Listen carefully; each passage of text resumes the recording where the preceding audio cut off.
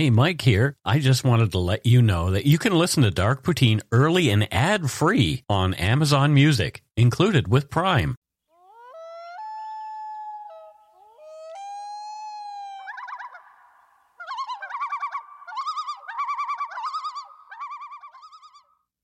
Welcome back to Dark Poutine. It's 2023, and I am Mike Brown.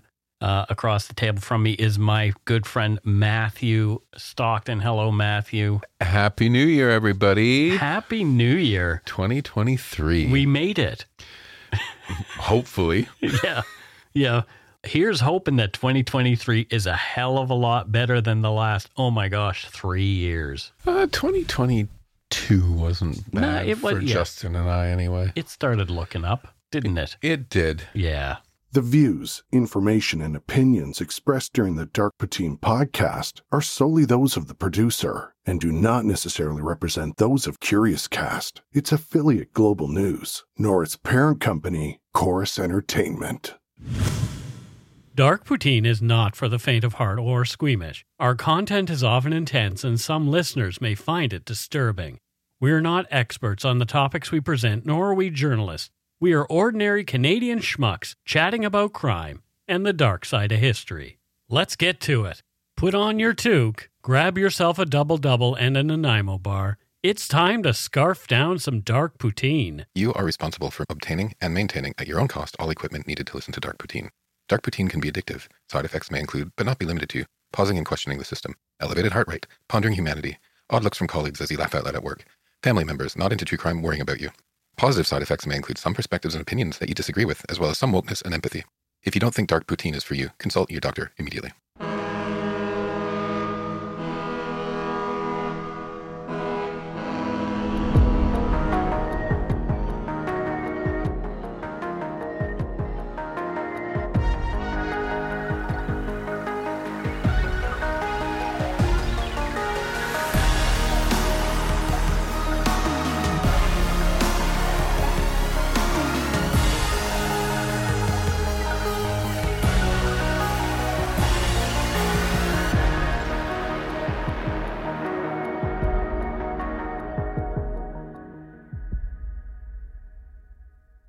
In the rural area known as Drummond Township near Perth, Ontario, about a mile north of the village of Balderson's Corners, in the early morning hours of December 10th, 1828, what appeared to be an accidental fire resulted in the deaths of Thomas Easby's wife and 4 eldest children.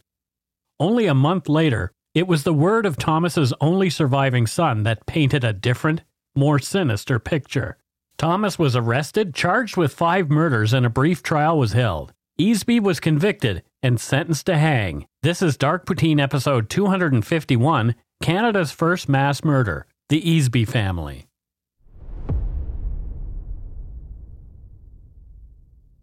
According to several sources, including Lee Mellor's book Rampage, Thomas Easby was Canada's very first mass murderer. As this is a historical case having happened almost 200 years ago, much of the research for this episode has come from sparse and sometimes hyperbolic newspaper reports and has been briefly mentioned in books and on several websites. Most informative was the 2016 article by Ron W. Shaw for the Perth and District Historical Society at perthhs.org. According to their website, quote, "The Society is an unincorporated independent association that works closely with other area groups with similar heritage interests and is run by volunteers with an interest in preserving the community's history. It has been running in various forms since the late 19th century. The group's hard work allows us access to information about the tragic story of the demise of the Easby family."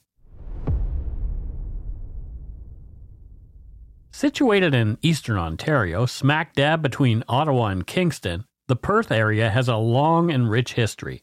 It starts, of course, with the indigenous Algonquin people of the region who had lived there for thousands of years prior to the arrival of the Europeans in the early 1800s, just before this story takes place. The Perth Museum's website indicates, quote, "We hereby acknowledge that Lanark County is situated on unceded traditional Algonquin territory, and with this acknowledgement comes respect for the land, people, and the unique history of the territory." End quote. Isn't it nice that historical societies are changing a little bit? Yeah. Remember when you were a kid, you'd go to the town museum from the historical, and it was like, how the white folk tamed the land. Yeah, exactly. And they were like, no brown people, no gays, no nothing. And it was like this, history is written by the victors sort of thing. Yeah. And it's changing, thank God, because history is just, local history is history, right? Right. And if you're whitewashing that stuff, it's not good. Yeah, there's more to it. And I'm glad, yeah. It's nice to see smaller places acknowledging things like that as well. Absolutely. Yeah. Located on the Tay River, the town of Perth was a military outpost first established in 1816 after the War of 1812. Perth was designed to direct people to an unsettled interior and done so through government-sponsored military settlement and assisted immigration. While named after Perth, Scotland, this region was settled by a mix of Scottish, Irish, and European settlers. Many of the Scottish immigrants were stonemasons. Their work can be seen in many area buildings and in the locks of the Rideau Canal. The area was sectioned into 6 townships, which were South Sherbrooke, Bathurst, Drummond, Beckwith, North Burgess, and North Elmsley. In 1926, Lanark County got its first police officer. Anthony Wiseman was appointed High Constable for Perth, but there was not a lot for him to do other than wander the streets and let people know about upcoming events. According to the Perth Historical Society, quote, at specific locations he would stop, ring his bell, and make proclamations to the gathered crowd. He also sold hot mutton pies, ginger beer, and other delicacies. Crimes did occur, sometimes violent ones, but these were few and far between. So a cop and an entrepreneur. Yeah. Hear ye, I have news. And mutton pie for 10 cents, 2 for 19. 2 for 19 cents. Yeah, exactly. I've never eaten a mutton pie, have you? It's just... Yeah, it's like shepherd's pie. Yeah, it's lamb. Mutton is just sort of... what's that expression? Mutton dressed as lamb? Oh, yes. My grandfather, who was in World War I, all they would eat was mutton in the trenches, and he refused to eat any lamb after he returned. Oh, that's too bad. Oh, no.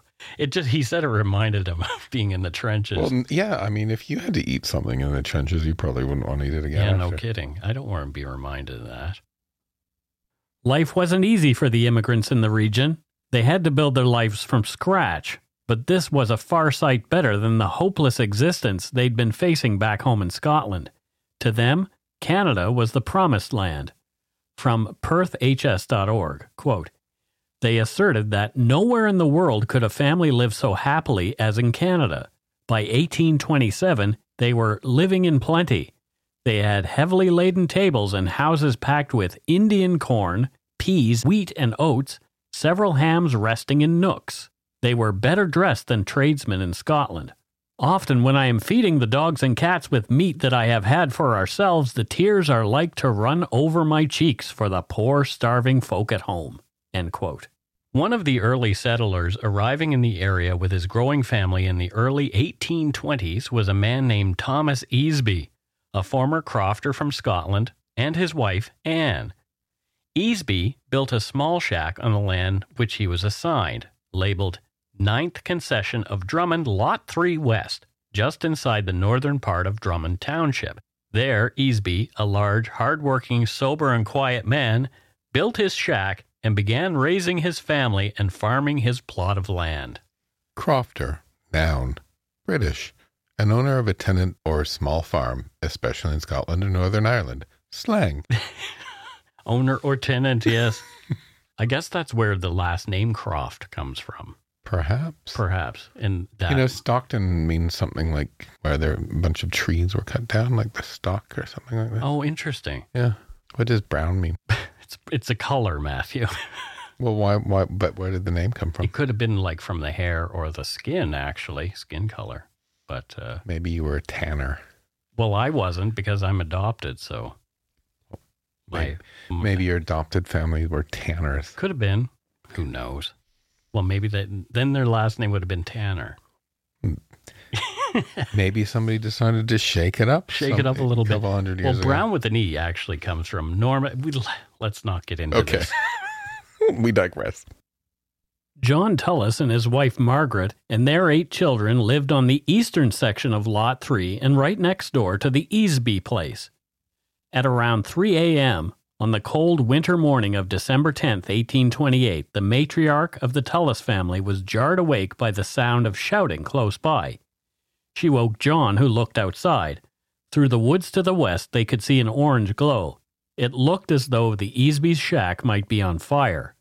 Tullis woke his eldest boys, John Jr. and Sinclair, and sent them to see if they could help. The boys ran through the woods, shouting as they went. The owner of the burning cabin, Thomas Easby, who lived there with his wife and their 5 children, heard the Tullis boys approaching and yelled, "Who comes there?" The Tullis boys identified themselves and told Thomas that they were there to help. Thomas, however, his face soiled by soot and other dirt, said that he'd knocked the fire down himself and that everything was fine. He said that he'd sit up until morning to make sure the fire didn't flare up again. The boys offered to stay with him, but Easby reassured them that he was fine and sent them home. Everything's fine. Nothing to see here. Move along. Yeah, exactly. Like the house is on fire. I'm full of doot. Actually, that's a combination of dirt and soot. You just made up a new word. I did, doot. I'm going to write to the Oxford English Dictionary and ask for it to go in. Right. It can go in right beside goblin mode, which is the word of the year for this year. Really? Yeah. Never heard of it. Okay. So that is really dodgy, though. Like, yeah. Can you imagine you go over to help and they're like shooing you away? Yeah. Right? Yeah, it's strange. Well, doesn't look strange at that time, but it looks strange after, considering what went on. As the day dawned, John Tullis Jr. woke, and as he looked out the window, noticed the flames again through the woods in the direction of the Easby's shack. Young John pulled on his boots and coat once again and ran through the woods, finding Easby outside with his youngest son, 4-year-old Joseph. Easby told the Tullis lad that the fire in the house had burned out of control through the night, and Anne and the other 4 children had died in their beds. Tullis later said that he thought he could hear groaning from inside the cellar of the home, but Easby said he was mistaken, claiming that his wife and children had been dead for hours. Easby said that he had been awakened, choking in the smoke of a fire that had somehow broken out on the straw bed occupied by Anne and his 4 eldest children. He claimed he'd opened the door to allow for air circulation and tried to drag the bed outside. The fresh flow of air only made the fire more intense, so much so that the flames burned the wood floor away beneath the bed, sending it and its occupants tumbling into the cellar below, where they perished. Thomas said at one point he'd seen his wife sit up amid the flames only to collapse back onto the bed.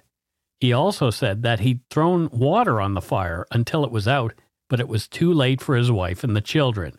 The only child he'd been able to save, Joseph, was traumatized. The bodies were found in the cellar, all in one bed, and according to the coroner, William Matheson, were horribly scorched. But there are doubts as to the thoroughness of the coroner's initial examination of the bodies. The bedding and bed had been completely consumed by the blaze. The inquest, held the next day, ruled the deaths accidental. The victims, it was determined, had suffocated in the fire, as Easby had claimed. According to Ron W. Shaw's article, The Devil Visits Drummond Township, on perthhs.org, quote, "The bodies were taken to Perth, where on Friday, December 12, 1828, 2 days after the fire, they were buried in the old burying ground, Craig Street Cemetery. The funeral service was conducted by Anglican Reverend Michael Harris, who, quote, delivered a most eloquent and impressive sermon on the awfully melancholy occasion," end quote. Thomas Easby, now a widower, returned to his farm to rebuild his shack after the damage from the fire. Thomas had a lot of work to do and was in no way situated to raise a 4-year-old boy on his own, so Joseph was taken in by Martha and Thomas Richardson, who lived nearby on Lot 2 west of the 8th concession of Drummond. Joseph was very quiet at first, not saying much at all. Over the years, what happened next has been retold so many times that the truth has really been lost. Some versions of the story claim that Mrs. Richardson overheard the only remaining Easby boy mumbling and singing to himself that his father had killed his mother with an axe. Other versions involve Joseph watching the Richardsons build a fire and exclaiming, "That is what Daddy did to Mommy." The Quebec Gazette on the 19th of February in 1829 reprinted a report from the Perth Independent Examiner claiming that Joseph would, quote, often talk it over to himself when no one appeared to be listening, point to the spade, tell how his father struck his mother with such an instrument, show how he flung coals among them to burn them, end quote.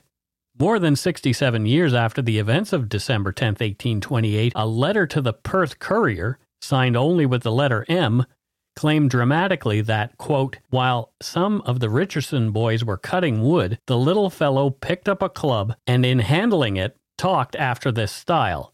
This is the way Daddy done my mammy, and this is the way Daddy done to, mentioning each of the children, end quote. At first, Martha Richardson thought the boy's claims were that of a traumatized mind, but he persisted.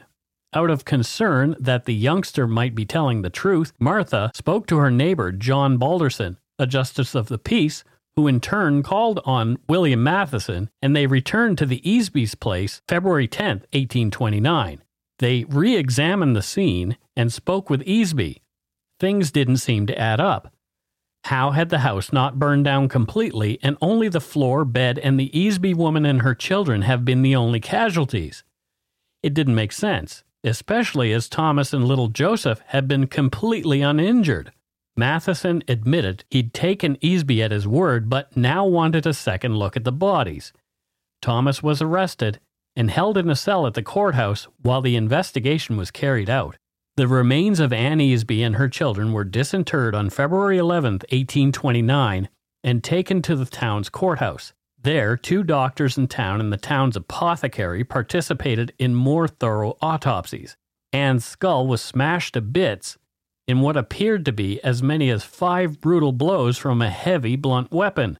All 4 of the children had similar injuries to their skulls, and all 5 suffered other wounds to the fleshy parts of their bodies. This had not been an accident at all. Easby's family, the medical men determined, had been murdered. Most shocking of all, they also determined that Ann Easby was pregnant at the time of her death, bringing the terrible murder toll to 6. Everyone present was horrified at learning the real fate of Ann and the kids. Thomas was brought from his cell to see what he'd wrought upon his family, and he seemed emotionally unmoved as he was handed his wife's skull and asked how the injuries happened. All Thomas could say at the time was he didn't know what had occurred. According to Ron W. Shaw's article, The Devil Visits Drummond Township, on perthhs.org, quote, Easby was returned to his jail cell and charged with murder, but only with a single count, that of his wife, Ann. With no sense of prejudgment or concern for poisoning the jury pool, the Perth Independent Examiner opined that, quote, we will not say anything to harrow up feelings which must be already goaded to the quick. A few months, and he must appear before the tribunal of his fellow mortals to satisfy the justice of his country, and finally before a judge to whom the secrets of every heart and the motives of every action are known, who will award him his portion with unerring certainty. From man he can expect no mercy, but we cannot set limits of the mercy of omnipotence, that's with a capital O. Neither is it our part to draw aside the veil which conceals futurity from human ken, end quote. While in jail, awaiting his trial, set for that summer, Thomas began to talk to the jailer James Young. He admitted he'd bludgeoned his whole family to death with a club, a birch log. He'd killed the kids first while Ann was out, and then when she returned, he'd killed her too. After they were dead, to cover up his crime, he set fire to the straw bed in which the bodies lay. He was then asked why he'd done it. Thomas again said he wasn't sure. He did say, though, that about a month before he'd done it, the devil had begun talking to him and had convinced him to murder his wife and children. Thomas also admitted he'd planned to kill little Joseph too, but when he'd raised his club over his head to deliver the death blow, his youngest son had looked up at him, laughing and smiling. On seeing the boy's innocence, he couldn't bring himself to kill the lad and decided to spare him. Who knows?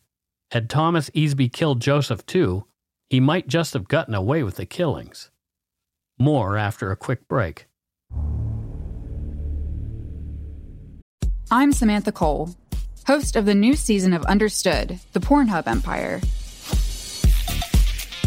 Over the course of 4 episodes, I'll tell you how a horny YouTube knockoff in Canada came to dominate the porn world, only to shatter their cheeky reputation in a massive scandal. The Pornhub Empire is a new season of Understood from the CBC. Available now wherever you get your podcasts.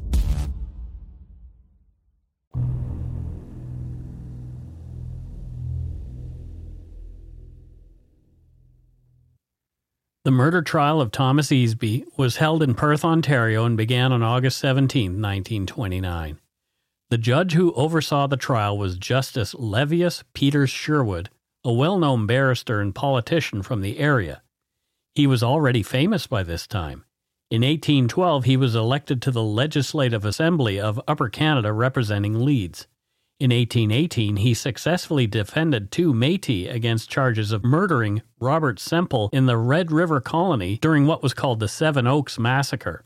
Semple was the governor of the territories owned by the Hudson's Bay Company from autumn 1815 until his death. Semple was caught up in the struggle between the Hudson's Bay Company and the Northwest Company. On June 19, 1816, he unwisely challenged a party of Métis allies for the Nor'westers, led by Cuthbert Grant. Semple and 20 of his men were quickly enveloped and slain. 2 of Grant's parties, the ones represented by Sherwood, were tried in York, which was the name of Toronto at the time, for murder, and 6 Nor'westers for being accessories. All were acquitted. Sherwood was re-elected to the Legislative Assembly in 1820, and he was chosen as Speaker the following year. In 1825, he was appointed to the Court of King's Bench. He was the logical choice to try the high-profile Easby case. There were 8 witnesses called by the Crown. The Tullis boys recounted their memories of the fire on the morning of December 10, 1828, as well as Thomas Easby's seeming nonchalant behavior having sent them home instead of retaining their assistance. John Jr. also recalled hearing moans he believed were emanating from the cellar of the Easby cabin and how Thomas had waved the teens' concerns away. Since the fire, the Tullis family had talked a lot about what had gone on and developed the opinion that Easby had murdered Anne and the children. Easby didn't seem bothered at all that he'd been widowed. As the evidence wasn't made public at the time, all they had were suspicions. From an article in the Perth Courier, quote, Mrs. Richardson, Joseph's adopted mother, also took the stand. She testified that, while at first she did not suspect Easby, the child's prattle worried her, and she finally consulted their neighbor John Balderson regarding her fears. Dr. Wilson, another Crown witness, stated that he found 4 distinct head wounds on the wife's head, 1 or 2 of which could have caused immediate death. Then, the nail was really driven into the coffin. John Balderson swore that the suspect had admitted while in jail to the murder. The jailer, James Young, also testified that Easby had frequently confessed to him and stated that he was about to murder the remaining child also and had taken him in his arms for that purpose, but the youngster smiled and laughed in his face and that he had not the heart to execute him. End quote. And there's my answer. There's your from answer. Earlier. Yeah. So if you have a killer after you, you're supposed to stop and smile and laugh in his face? But I don't know if I would want to try that. Thomas pleaded temporary insanity. Of course, he'd again claimed that the devil was in his head directing him. From the Ottawa Citizen, quote, Easby addressed the jury. I was in a perplexed and insensible state of mind at the time of the murder and only had a faint recollection of what occurred. I seemed to have no power of myself, no volition of my own, but I was impelled to the act by some serious agency which entered my abode and appeared to assist me. After the dreadful tragedy, I called some of my family by name and discovered what I had done. I exclaimed to myself, oh my God, I have murdered them. End quote. The good old "the devil made me do it" defense. Yeah, that doesn't really seem to hold water. Still often used today. Yeah. I mean, he may have been kind of in a haze when he did it, kind of thing, out of anger. Who knows? There are differing reports about what his actual motive was. Mm-hmm. And one thing that I read was that he was out with some friends at some point, apparently drinking, even though they said he was a sober person. Mm-hmm. And the friend said, you know, when you're away, sometimes logging, somebody visits your wife.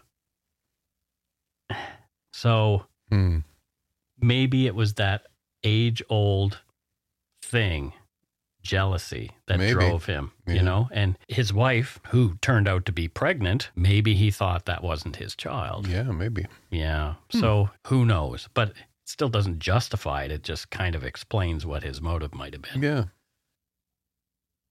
The trial took only a single day. The jury retired to a room to deliberate and emerged only minutes later with a verdict.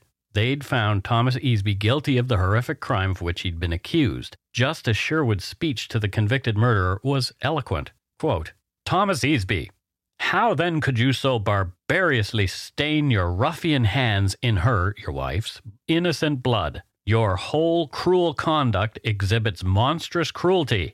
Your whole deportment in this appalling tragedy proves the possession that is usually found with ferocious tigers or bloodthirsty wolves. The violated laws of your country loudly demand satisfaction, and the streaming blood of your murdered wife and children puts to silence the entreating voice of mercy. Your days are numbered. Your mortal course is finished." End quote. That is eloquent. Right? Judges don't write like that anymore. They don't. You know what I'd do if I were a judge? What? I'd hire Lady Gaga to write and sing all my verdicts in court. Oh, dear. Picture this. Ra, ra, ra, Roma, Roma, Gaga, ooh la la. You are a bad man. That's right? not very eloquent. and that's how they get. And so I'd get her to write like the statement and everything, and just do it in song. I think that's terrible. I think we should always do verdicts in song. Yeah. Well, I mean, it would separate Canada from the rest of the world. Yeah. This is a long time ago, so please don't come at us for having a little fun here. But anyway, oh dear. But we are aware that an entire family died. Yeah. Yeah. But I would still get Lady Gaga to sing them. You still would. Yeah. The only sentence available for murder at the time was death by hanging. If I were a judge, I'd hire Reba McEntire to sing him to death. Boom. No, that'd be too cruel. But then again, death would probably come quickly. I don't know. I think it would be excruciating regardless. If I do anything bad, yeah, like that would be the worst sentence. So to die by Reba. Yeah. Death by Death by Reba. Reba the executioner. Oh, I'm going to get hate mail. Yeah, who cares? Interestingly, murder was not the only crime at the time in the colonies for which you could be hung.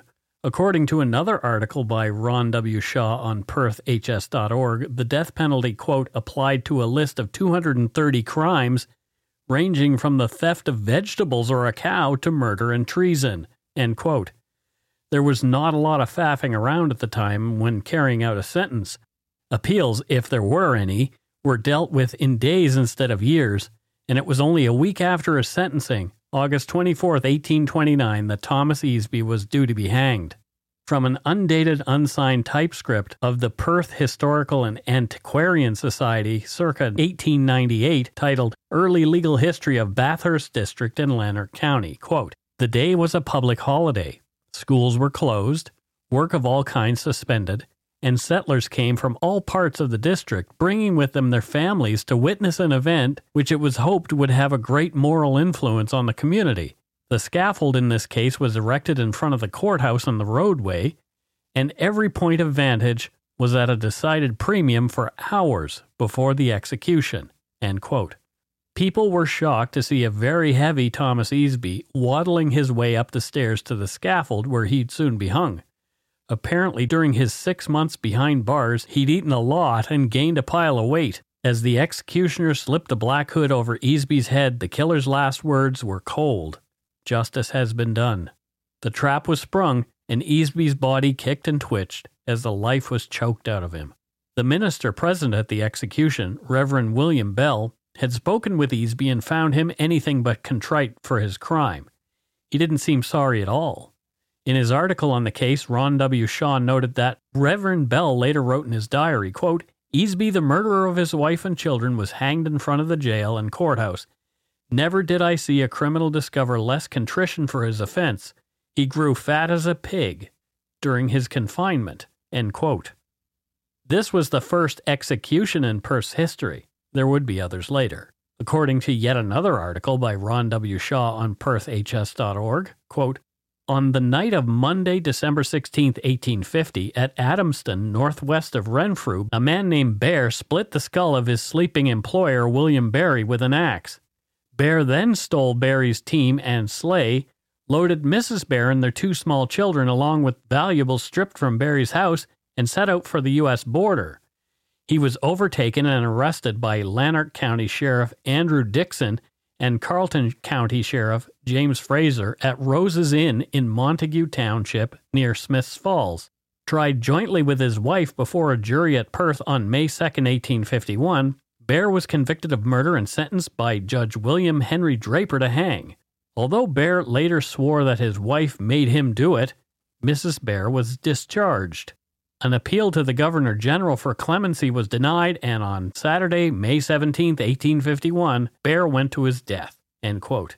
From the Perth Courier, quote, at about 10:30, Francis Bear, the murderer of William Barry, suffered the last penalty of the law by public execution in front of the courthouse.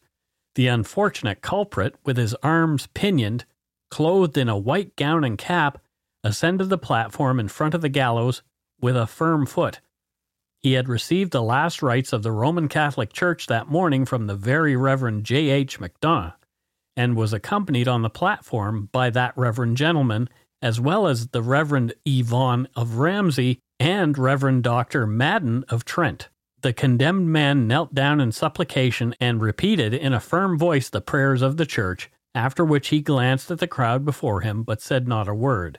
He took his position under the gallows, and his doom was sealed. In a few minutes, after the convulsive struggles, all was over. His spirit had taken its flight to another state of existence. The body hung for about an hour, when it was lowered into a rough box of sufficient length to contain it and conveyed for interment to the Roman Catholic burying ground. End quote. Thomas Easby's story did not end with his death, but with a macabre twist. Thomas's body was interred in the English Church Cemetery near the jail.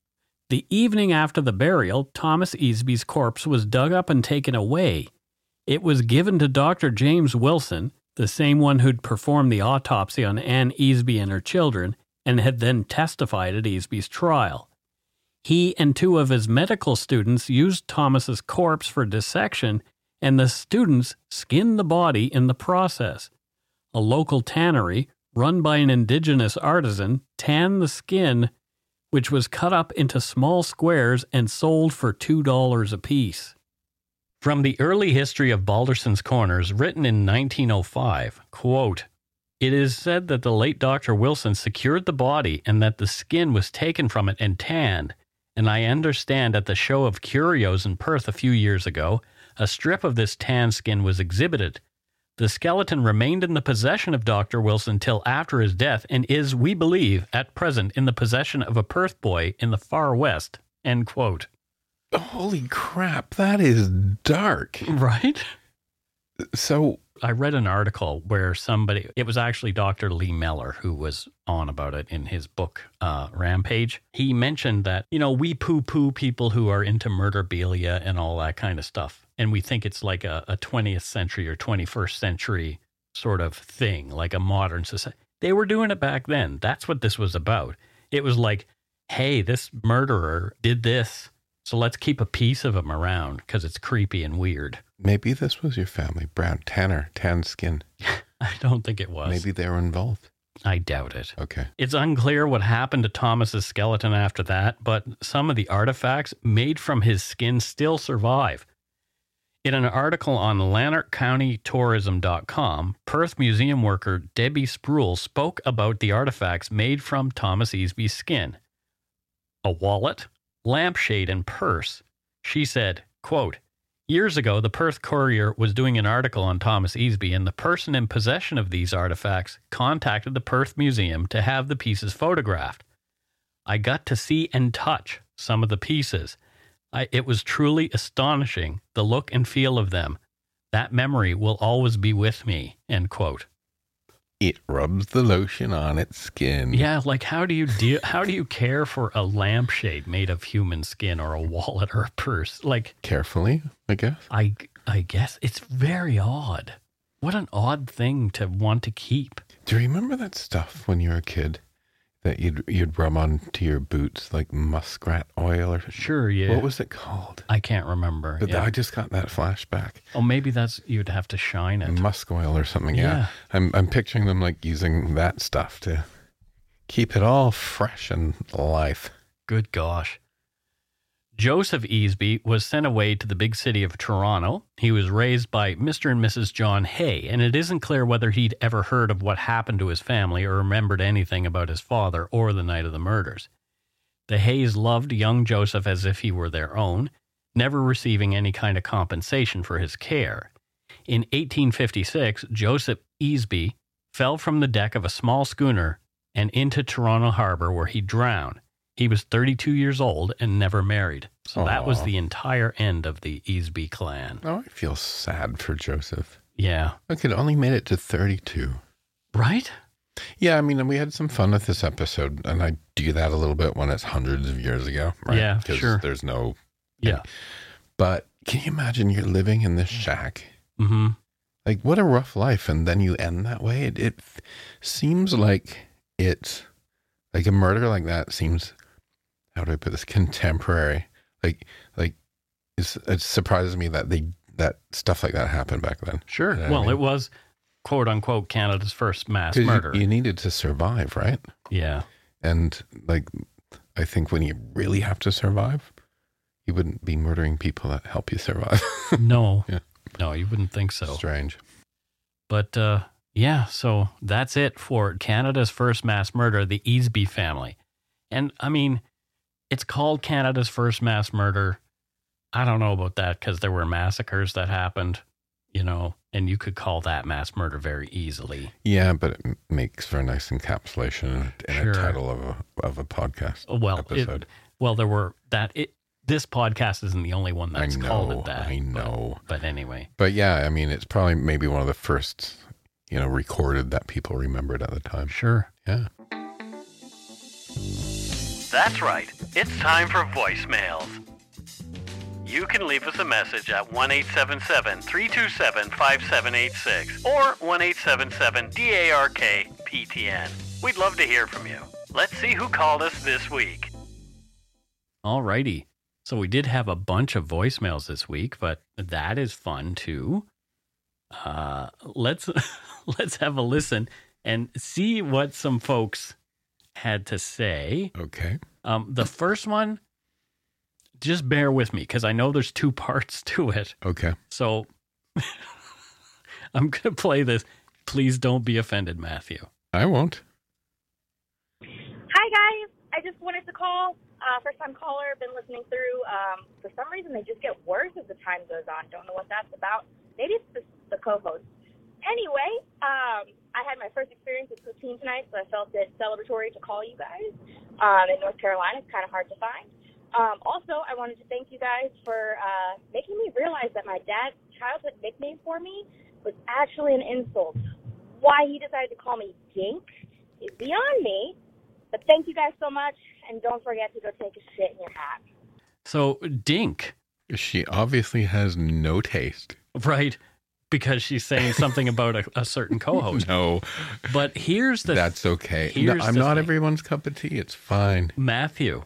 What? Hang on. She called back to explain herself because she felt bad. Hi, guys.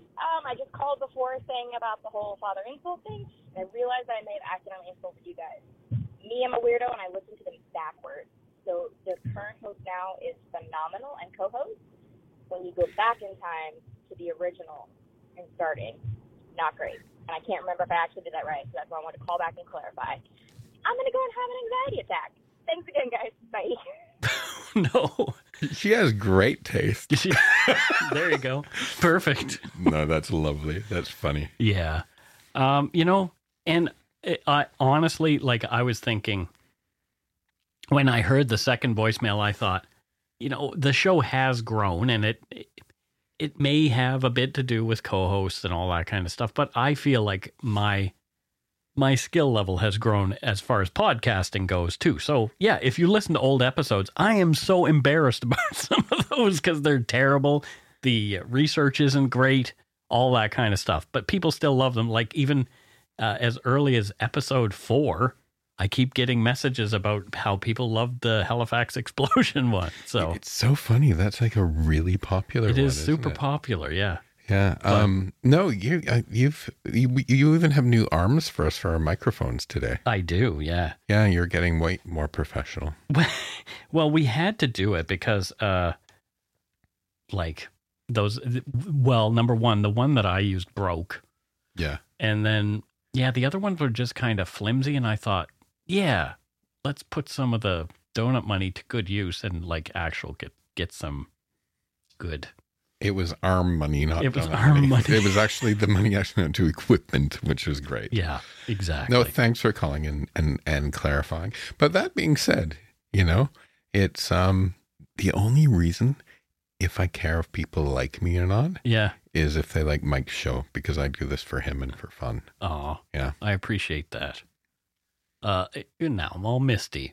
Oh. Well, let's move on to the next voicemail. This one looks like it's a little longer. But... Hey guys. My name is Amanda Day. I've been a listener for a while now. My sister Victoria introduced me to your podcast, and I'm so glad she did. We are both born and raised in a small town in Newfoundland called Harbor Grace. We also have some family living in Lunenburg and the Mahone Bay, Nova Scotia area. So that's always nice to have in common with you guys. I just wanted to comment on the episode you did about the tidal wave and the tsunami thing that hit the coast of Newfoundland back in the 1920s, I believe it was. I remember as a little girl, my mom told me a story that her grandfather witnessed that event. And after the tsunami rolled back out and they were doing damage control, he always remembered seeing seaweed or kelp on the altar of the church in Riverhead. Riverhead is the name of a small town at the head of the harbor. So he used to tell his kids that's what he stands out the most in his memory, was that the water came in so far that it even left seaweed on the altar of the church. Anyways, guys, thanks so much for doing what you do. And I will not tell you to go shit in your hat, because as a Canadian, I have never heard that term before. So I will not tell you that. I will tell you to have a great day and take care. Cheers, guys. Well, it is a Canadian saying, because Super Dave Osborne, a Canadian, used that in the TV show Bizarre. And this podcast is making a Canadian Yes, saying. exactly. Amanda Day. That is a good, solid name. Yeah. And Amanda Harbor Grace, Day. I actually have heard that story about the seaweed on the altar. Yeah. Yeah. Yeah, it's interesting that, her grandpa would be telling that story. it's or her fascinating. great-grandfather, I guess. Yeah. Thanks for calling, Amanda. Thank you very much. I love calls from Newfoundland. Yeah, me too. I like calls from the East Coast for sure. Sort of home. Yeah, right? and especially she mentions Lunenburg and Mahone Bay, which were my stomping grounds for sure. So, yeah. Your stumbling ground. Stumbling. Yes, definitely stumbling and bumbling. Here's another one.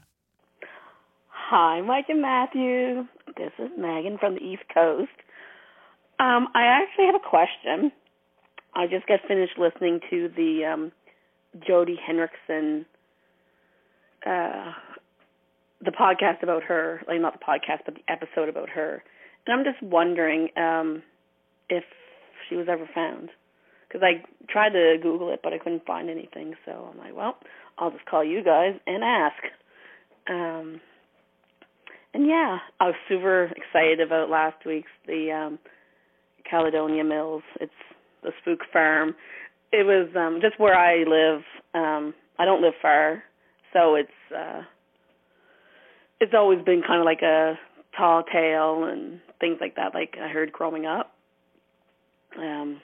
Like they always say, like, don't go there at night, weird things happen, and like your lights will go off and stuff like that, and don't go ask the locals, they don't want to talk about it and stuff like that. So it was quite interesting to hear your guys' take on it. And there's actually things that I had no idea anything about. like about the dog or the like the black dog and different things. So it was pretty cool. Anyways, go take a poop in your toque and have a good day. Bye. Bye. Thank you, Megan. Yeah, that's really funny. And yeah, it's interesting that, you know, people hear a story that they've actually heard from their hometown, and we added a little something to it. So I'm kind of proud of that. In a way. But as far as Jody Henriksen goes, yeah, Matthew was looking at me like, which one is that? Jody Henriksen. I remember she was from Squamish, but went to a party on Bowen Island and disappeared. And her boyfriend at the time was suspected of having done something with her body. No, she's not been found. She's never been found. Nobody knows that's so sad. What happened to Jody Henriksen. And that was episode 79, and it was titled that, What Happened to Jody Henriksen. So, no, she has not been found yet. That's so sad. It is. We did have a couple more voicemails, but again, it looks like there are two from the same person. So, again, once again, we had somebody call in. Insult Matthew. No, give us some information, and then call us back with a correction. So, let's listen to both. Let's do it. Mike. Baz Luhrmann did not direct Chicago. Chicago was, I believe, Ron Howard. Obviously, I'm listening to the latest episode, which I thoroughly enjoyed, to be honest. I love the ghost stories you do here, and I'm a huge fan of, you know, supernatural circumstances. So, but I just had to call in and let you know that Baz Luhrmann, although controversial, didn't direct Chicago. Anyways, love the podcast. And neither did who go he take said. a shit in your hat for that comment. And let me correct. Have a good one. Okay. Bye. Okay. It wasn't it directed by Rob Marshall? It was. Okay. But I think that's what this callback is about. He's correcting himself. So he calls to correct me and then has to call and correct himself. Excellent. I love this. So this is the thing. I love people. If you call to correct us, it usually goes in the bin. And honestly, I didn't care whether or not Baz Luhrmann directed Chicago. I just think it sucked. But this is a great voicemail, so we're going to play it. Yeah, we're going to play this. I love it. Oh, hi, Mike. It's me again.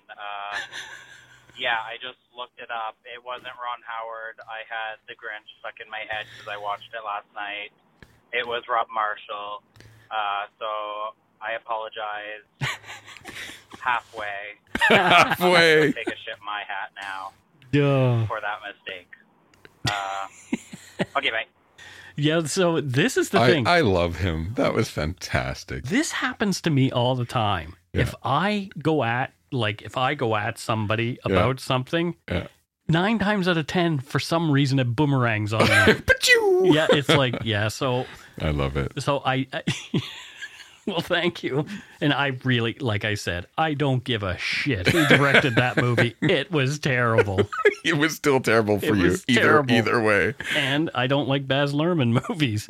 The only one I really liked. Or Rob Marshall movies by the sounds of it. The only Baz Luhrmann movie I liked was Romeo and Juliet with Leonardo DiCaprio and great soundtrack. Claire Danes. Yeah, that's what I think I liked about it was the soundtrack. The soundtrack was good. Yeah. Anyway. Thanks for calling. Yeah. And correcting. I love it. That's it for voicemails. That's it for this week's voicemails. Again, you can leave us one at 1-877-327-5786 or 1-877-DARK-PTN. We'd love to hear from you, even if it is just to say hi and to tell us to go shit in our hats. If you're stumped for what to chat with us about, a quick story is welcome. On to Patreon and Donut Money donors, and holy smokes, people were filled with the Christmas spirit. Nice. Because we have a bunch of patrons and Donut Money donors. We appreciate all of you very, very much. Of course we do. And you're going to hear about it right now. First up, we have L. Stone from Pine River, Minnesota. Thank you, L. Thanks, L. Yeah, what does L do in Pine River, Minnesota, Matthew? L gives white water rafting tours on the beautiful dam park there in Pine River, Minnesota. Oh, really? Yeah, she's like, in front of the boat with the paddle, telling people not to capsize. Yeah, right. Yeah. If you tip over, well, that's too bad. It's too bad you're going to be. They lose a lot of tourists there. Not when Elle's doing it, though. Right. Maybe not. I don't want to get sued. That is a joke. Elle keeps everyone safe. Yeah. They all do. And I'm sure that the whitewater rafting tour companies that run there do as well. I don't think anyone actually whitewaters on the dam, Mike. Okay. Next up, we have Barbie Strachuk, and she's from Thorsby, Alberta. Thorsby, Alberta. I don't know where Thorsby is or what they do in Thorsby, but Barbie does something there. What the heck does she do, Matthew? I think she owns a ranch. A ranch? Yep. And does she make ranch dressing? No, she has 1,000 head of cattle. Oh, I thought you were going to say 1,000 island dressing. Yeah, 1,000 cattle dressing. Yeah. Yeah. 1,000 head of cattle. What's the name of the ranch? Like, is it like the Bar-K or the Barbie Ranch? It's the Barbie Ranch. And you can get a barbecue when you're there. That sounds great. Yeah. I could do with some ribs or a feed of brisket. I had the best food in Montreal recently. I am envious because you get to have Montreal bagels. Yes. Montreal bagels are fantastic. I mean, you can get them here, the Montreal style bagels. We had them delivered direct from St. Viateur. Oh. They're still warm, so literally. Warm and soft. Car picks them up, zips them to our meeting, they're still warm. Oh my God, that sounds so good. Anyway, thanks, Barbie. Yeah, great. And enjoy your 1,000 head of cattle. Next, we have from Orleans, Ontario, and I don't know if it's Orleans or Orleans, but either way, it is Ontario, and her name is Adela Reed. Adela. And what does Adela do there? She's in the famous Orleans, Ontario orchestra. Really? Yes. So there's an orchestra. We're going to, that will be past. So that's interesting. Yeah. Yeah. What does she play something in the orchestra? The triangle. She plays the viola. Oh, why? Because, and I recently learned this from an Uber driver. Okay. When you play the viola, there's so many fewer viola than violin players in the world. Yeah. That you always have work. Oh, interesting. Yeah. Well, there you go. So play your viola, Adela. There Adela, the viola player. Yeah. Nice. Next, we have from Faribault, Minnesota, Jennifer Abrams. Jennifer, thank you, Jennifer. From Faribault, Minnesota. Yeah. Did you know that Faribault is named after the son of Jean-Baptiste Faribault, who is a French-Canadian fur trader? Oh, so French-Canadian fur traders are the namesakes for places in Minnesota. Yeah, the son moved there from Canada, and Alexander Faribault, and the town's named after him. That's kind of nice. I thought so. There you go. That's why Minnesotans have similar accents to Canadians, I think. Perhaps. A lot of Minnesotans listen to us. They do. Have you noticed that? Yes. We've had 2 Minnesotans who are patrons this week. That's cool. It is cool. Yeah. Well, thank you, Jennifer. Thanks, Jennifer. Yeah. Oh, did we say what she No. did? We didn't. What does she do? She's an anti-fur activist. Oh, well, there you go. She's going against the founder of her town. Oh, no. Why are people anti-fur? I can tell you, and not anti-leather. Well, I think some people are anti-leather as well. Because it's safer to yell at a little old lady than it is a biker. Fair enough. Oh, well. Thanks, Jennifer. Next we have, and this is her username on Patreon, Sharon from Australia's Sapphire Coast. Sharon from Australia's Sapphire Coast. So we didn't even have to guess where she's from because she told us in her username. And what does Sharon do there on Australia's Sapphire Coast, Also known as Bega Valley Shire. Okay. Yes, and she does tours of the Shire. Tours of the Shire. Well, isn't the Shire actually in New Zealand? Well, but people get all the way to Australia. Yeah. And realize they just can't get on another flight, right? Oh, so they so they created- set one up there going, Oh, okay. you're close enough. It's Hobbit Light. I've wanted to go to New Zealand about 15 times, but by the time I get to Sydney, I give up. Yeah, It's true. it is true. Well, there you go. So thank you, Sharon. That's really Thank you, nice. Sharon from Australia, Sapphire Coast. Now, this one I think we might have done, but I'm not sure. So let's do it again. We'll do it again. Tina Ann from Victoria, British Columbia. Tina Ann. So what does Tina do in Victoria, Matthew? She captains one of the Helijets that goes back and forth. Oh, there you go. Have you ever been on the Helijet? No, I would like to take the Helijet, but it's expensive. So much easier than the ferry, though. Oh, yeah. I used to do work for BC Ferries. Yep. And always took the Helijet to the meetings because the ferries were too slow. Oh, yeah. How'd you get here? Ferry? Yeah, well, that's right. Yeah. Oh, yeah, I walked on, yeah. And then I got picked up by a taxi, driven all the way to Victoria. Helijet to do it, BC. Yeah, well, Ferries. Helijet takes you right down to the harbor, like Harbor Air. kind And of it's thing. cool because you're in a helicopter. Right. I've Yeah. never been in a helicopter before. Really? Nope. I've been around helicopters filming and stuff. I've been in a Lear jet filming, but never off the ground in either of those things. Wow. Yeah. Anyway. I think that's your 2023 resolution is Mike gets a helicopter ride. I would love a helicopter ride. So back to Patreon.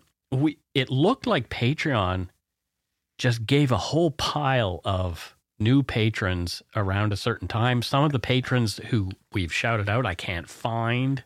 So if we've missed you, I think there was a glitch in the system of them reporting it. So if we missed you, can you send us an email? darkpoutinepodcast@gmail.com. And make sure that we get you because Yeah. I like making fun of your jobs. Yes, we do too. Yeah. So let's move on to Donut Money. And again, people are in the Christmas spirit as far as Donut Money goes. So first up, we have Breon Baxter from Vancouver. And she says, my appreciation for all the podcast hours that got me through 2022. Nice. Thank you, Breon. Oh, that's sweet. Yeah. What does Breon do here in Vancouver, Matthew? Have you thought about that? Dog walker. She's a dog walker. Yep. There's a lot of dog walkers. You walk a dog, so I guess we could call you a dog walker. I walk my dog. You do? Well, you're a dog walker then. When he wants to walk. Maybe you're a dog dragger. He is getting a little bit older and a little bit more grumpy. Let's not grumpy, just let's not walk too far. Stubborn. Yep. Yeah. Oh, well. Next, we have our good friend from the Yumber Yard, Lori St. Germain, sending some holiday treats for you, Mike and Matthew, and a chewy treat for Steve. Happy holidays to you. All the best. Lori in Ottawa. Thank you, Lori. Thank you so much. I can't recall what Lori does, Matthew. She's a senator in Ottawa. Oh, she's a senator. By that I mean she plays the ice hockey. Oh, I thought she was going to be like in No, you know, no, she plays the ice in hockey. the Senate. And Yeah, Lori always paddles her own canoe. She'll know what I mean by that. there you go. You should paddle your own canoe. Paddle your own canoe. Well, thank you, Lori. Next, we have Girolamo Voltaggio. Okay. What a great name. And all he said was Donut Money. Well, actually, I don't know if Girolamo is a man's name or let's just say they.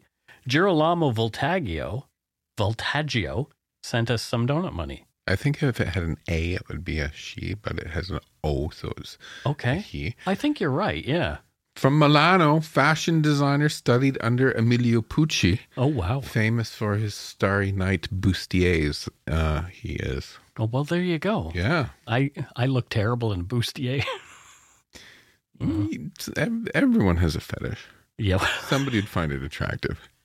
And last but certainly not least is our good friend, Denise Sakaki. Sakaki! Yeah, and she sent us another huge donation. We really appreciate that this time of year. I know where she's from. Where's she from? None your fucking business. USA, planet Earth. I think that's what it says on Facebook.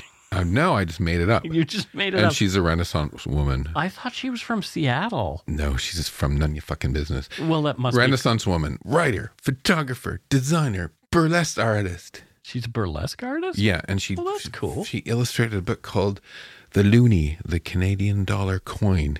Oh, well, there you go. Yeah. Did you see the new toonie with the black band around it in memory of the Queen? I did not.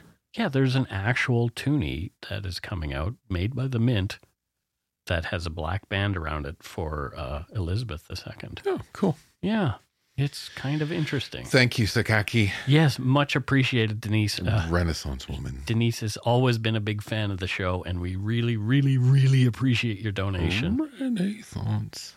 We appreciate everyone's. Look Yeah. at this. Look at all these lovely people. Of I'm just course. going through this. All these nice nice. people forked out their money to keep us going. Yep, which I'm so grateful for. You have no idea. That was great. It is great. Thanks to all our patrons and Donut Money donors, past and present, for your generosity. It helps to keep the show going. You can become a patron of Dark Poutine at patreon.com/darkpoutine. For a one-time donation, you can send us donut money via PayPal using our email address, darkpoutinepodcast@gmail.com. If you don't already subscribe to the show, it would mean a lot if you did. You can easily find Dark Poutine on Apple Podcasts, Spotify, or wherever you listen to your favorite shows. If you haven't gotten yours yet, my book, Murder, Madness, and Mayhem, is available to order via a link on the Dark Poutine website. And speaking of darkpoutine.com, please check it out for show notes and other cool stuff. We'd appreciate it if you took the time to give Dark Poutine a like or a follow on Facebook and Instagram. Most importantly, thank you for listening, and tell your friends about us. Word of mouth is a powerful thing. Okay. And so we are so glad that we're back for 2023. Things are looking up. This was our 250th episode. 250. 250. So a quarter of a way to 1,000 episodes. What? Oh, is that my future? 750 more of these? Do you not want to do them? Of course, I'll keep plugging away. Please do. There won't be another co-host. Just so you know, folks. Once I'm gone, it's just Mike. I'm just going to use a chat bot. Hello. My name is Matthew, the chat bot. Anyway, that's it. And don't forget to be a good egg and not a bad apple. And not a bad apple. Okay. Bye-bye, everybody.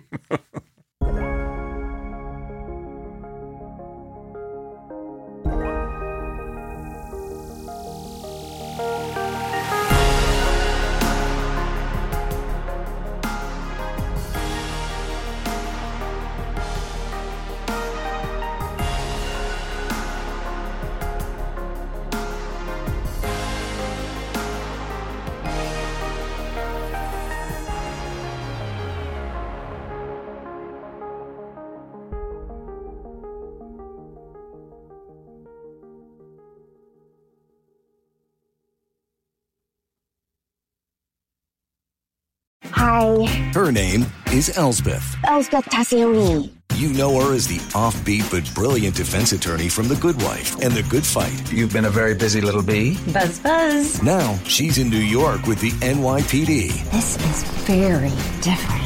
Better. But still using her unconventional ways to find the truth. Are you trying to sniff me, Miss Tassioni? Elsbeth, new series Thursdays on Global. Stream on Stack TV.